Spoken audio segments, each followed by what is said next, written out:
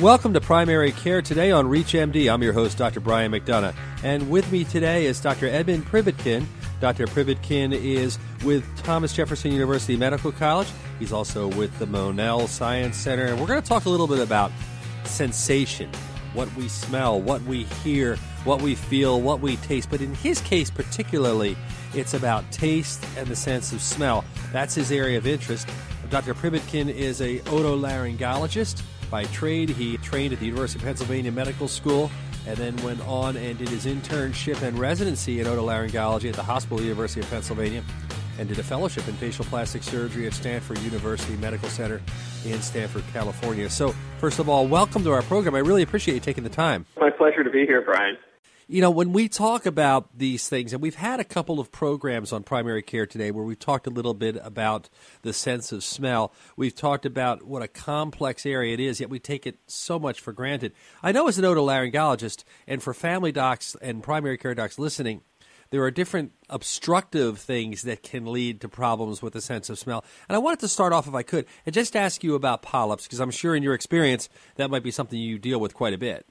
Yes, that's absolutely true. You know, polyps are the primary obstructive cause for a loss of sense of smell.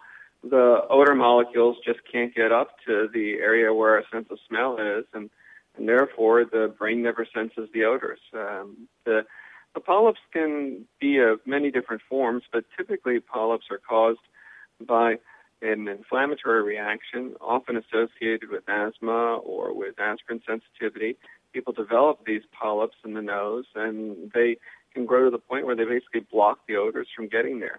Actually, I've seen polyps grow so large that they are coming out of the nose. They're actually expanding the nose, and those, of course, are extreme cases. Most patients come to see us before those things happen. So when someone has polyps, and let's say they're at the point where you want to do surgery, what is the approach? I mean, how complicated is it? Is it something that leads lingering effects for people? Do they all of a sudden smell things they haven't smelled for years, if not their entire life? Well, you know, polyps are not things that are congenital, so it's not something that affects you from your entire life. Polyps usually arise in most people sometime in their teens or 20s. They develop because of an inflammatory reaction. Some people feel they develop because of funguses that grow in the nose. Other people feel that they're due to allergies. And they are just basically watery bags of mucus that develop in the area of the sinuses. When we treat the polyps, the first treatment is really to treat them with medication. So we'll give them oral prednisone, an oral steroid, to shrink the polyps, and then we'll often give an intranasal steroid to squirt in the nose to try to keep the polyps under control. Unfortunately, many times that isn't effective. We can rinse the nose with a steroid solution. We can give medications such as montelukast, which is a leukotriene inhibitor. Those things can help, but sometimes nothing really does the trick, and patients do need surgery. In those kinds of situations, what you described is exactly what happens. When you remove the polyps, you remove the obstruction, and many people have this absolutely amazing new ability or reborn ability to smell and especially to appreciate flavors. Unfortunately, it's not always long-lasting. If we don't find the cause and we don't get things under control, the polyps can grow back and people can have further problems. And when they grow back, in your experience, how long does it take for that? Is it something that would happen in a year, 5 years, a month? Oh, my goodness. You know, I've had patients that have literally had surgery done, and within 2 to 3 months, the polyps have returned.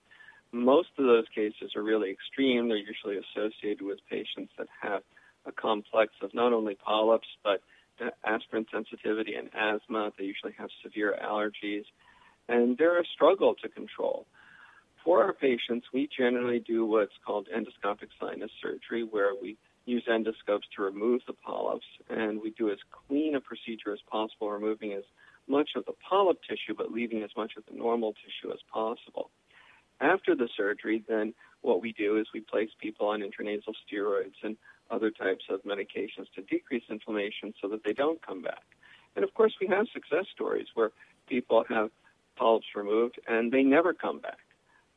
It varies so much from patient to patient. It's actually one of the really hot areas of research within the field of rhinology, within the field of sinus difficulties. And one last question to conclude on the polyp topic is, when they take those steroid medications, are these people on the medications for life, or they take them periodically? How long can you take them?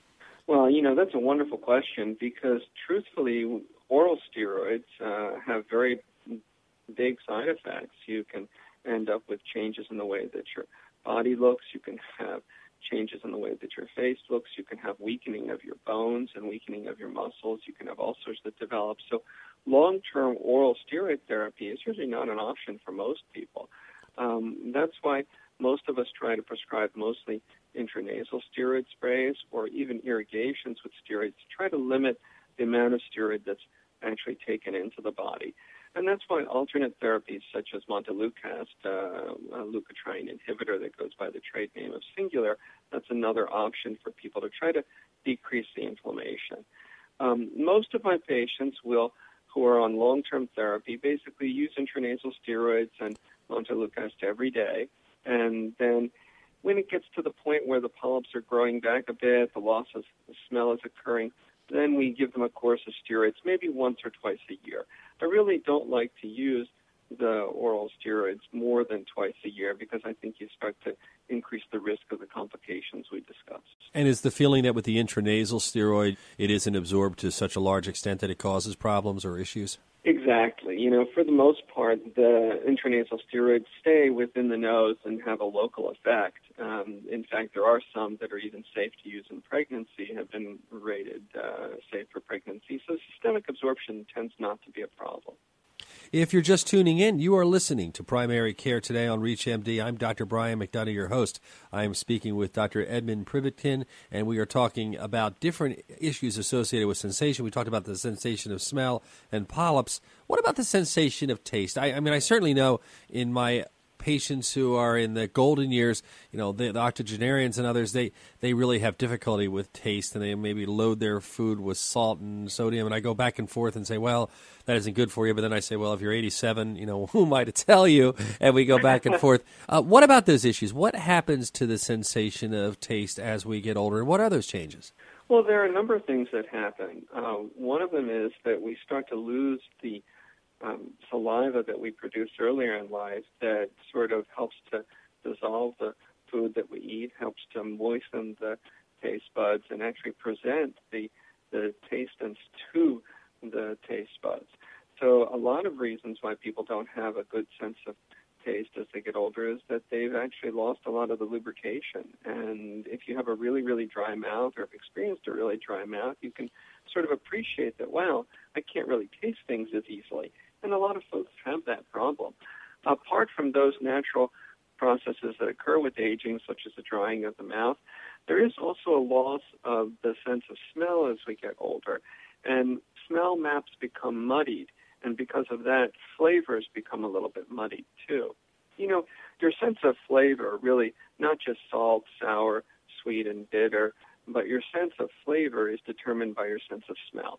One really neat experiment to do that we like to do at Monell is you can take a bunch of jelly beans that are different flavors, and you can basically pinch your nose so you can't smell them and try to taste them. You won't be able to tell the different flavors of the jelly beans, but as soon as you can smell them, then you'll be able to distinguish all the different flavors. Well, as we age, our sense of smell changes.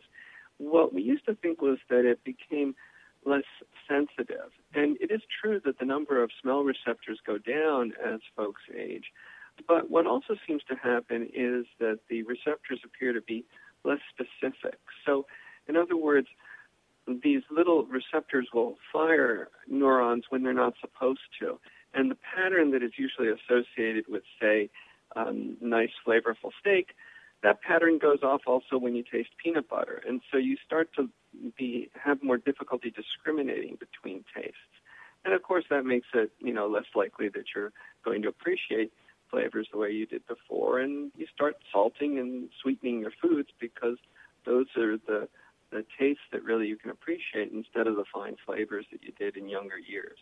I know in reading your personal statement, you talk about your interests that we're discussing, but also you're interested in the pathological processes associated with chemosensory dysfunction, and you've broadened your research to include exploration of olfactory and gustatory relationships with other organ systems. And that kind of raised my interest. Like, what is the relationship with other organ systems in the body? What have you learned?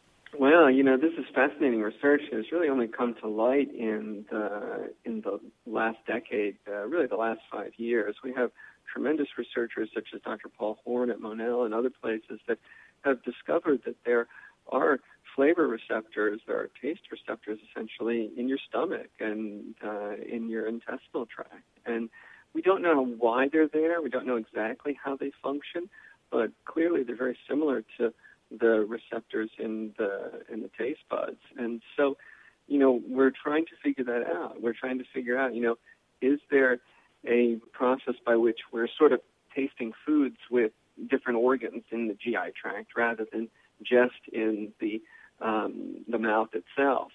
Another example of this is there appear to be sort of bitter receptors in your windpipe or in the area around your windpipe. And that sort of makes sense because if food or something goes down the wrong way, that's another stimulus to cough it out, so to speak. So these are fascinating new discoveries which we're just starting to figure out. We really are just starting to explore where these taste receptors are and exactly what their function is. And that's sort of the next exciting decade of research probably in this, because of course people are asking, well, if I have taste receptors in my gut, is that why I'm fat? Is that what? And there appear to be changes in these taste receptors and things in patients that are diabetic and in patients that do have weight disorders and things. And these are the things that research is trying to really elucidate.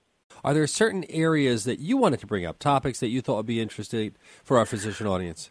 Well, I think one of the most exciting things that is going on in the realm of smell today is the new research that we're going to be doing at Monell, which involves looking at olfactory stem cells. And what we're going to be doing is we're actually going to be taking stem cells from the nose and trying to culture olfactory neurons. That sounds complicated, but basically what we're trying to do is figure out ways to regrow those receptors in the nose that are sometimes lost when people lose their sense of smell. There are about 2 million people in the United States who have a loss of sense of smell. These are folks that can't smell gas leaks in their home. They can't really appreciate spoiled food and are at risk. And also they get depressed because they can't smell. And what we're hoping to do over the course of the next decade of research at Monell is to figure out a way to regrow these receptors. This type of regenerative medicine really is going to be the future for so many different treatments, I think, in the human body. And smell, I think, is a place where we can really make an impact in terms of regenerating a sense organ. And that's very exciting stuff. When you look at that and you just think of the role of stem cells throughout the body and what they're doing, and it does seem almost, really like it's limitless in so many respects. Yeah, I'm a gardener, so it's sort of funny. When I plant a tomato seed, I expect to get a tomato. When I plant a basil seed, I expect to get a basil plant. But, with stem cells, that's not the case. It seems like we can plant the same seed and treat it a little differently, water it a little differently, fertilize it a little differently, and then determine what kind of plant we grow. That's really amazing. Like you said, the potential is really limitless. And I think that when we look at human regenerative systems, one of the things that we really are committed, I think, in this next decade in medicine in general is to really look at these diseases that involve neurodegenerative type of pathways, Alzheimer's, stroke victims. All these things could potentially be reversed if we have a way of regenerating these neurons. And the nose is sort of a little laboratory which we can work in because we've got essentially parts of the brain that extend into the nose that modulate the sense of smell. So if we can manipulate them successfully, then hopefully we can take what we learn and apply it to different areas of the brain and different organ systems to help other patients. Well, I want to thank you so much for joining us. I really appreciate you taking the time, Dr. Privitkin, and we really enjoyed having you on the program. Absolutely a pleasure. It's a delight to talk with you, Brian. This is Dr. Brian McDonough. If you missed any of this discussion, please visit reachmd.com/primary care today to download the podcast and learn more on the series. Thanks again for listening.